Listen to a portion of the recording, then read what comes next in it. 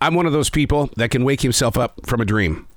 I can be really far, far, far away, and all of a sudden I realize this isn't right. It doesn't look right, and I'll wake up.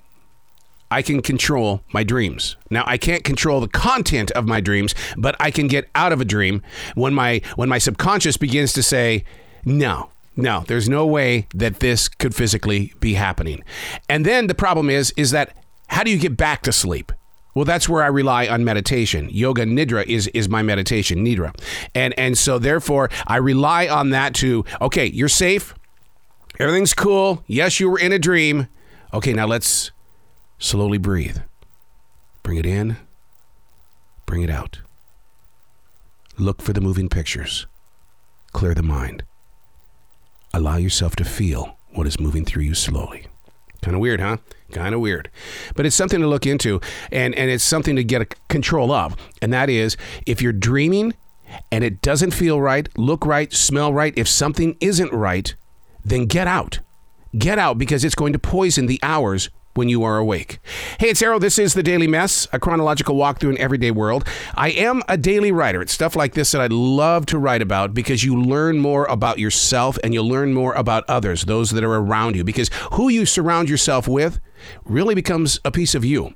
And that's the thing about it. We all begin to walk the same walk. This is The Daily Mess. The task has always been to keep the beast unmasked. The inner monsters that often take over your directions and ambitions. Now, the idea of being controlled by these things that other people can't see seems a little insane, doesn't it? Until you open conversations with other people who are struggling with their own beasts. You can see it.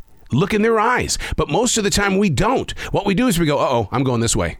But you saw their beast. I know. But I'm going this way.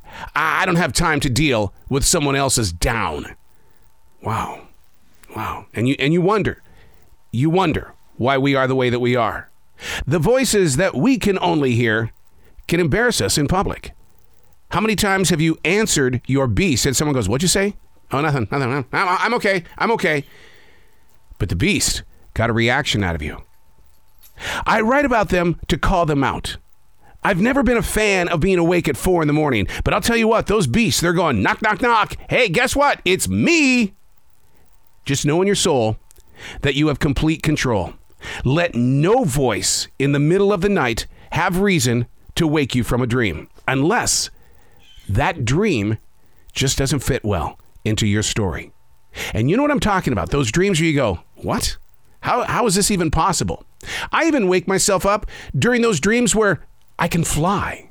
Or I can write incredible music. It's like, no. I know me more than that and better than that.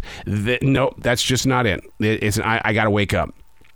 We allow too many of these Hollywood movies to give us reasons to unlock what is protecting us. What happens is that we wake up, we feel like, uh-oh. Where's Jason? Michael? Freddy Krueger? It's happening. It's not that way, because you are your own beast.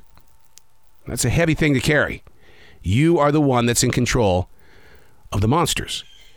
And that's why I say the best way to protect ourselves is to make sure the task has always been to keep the beast unmasked.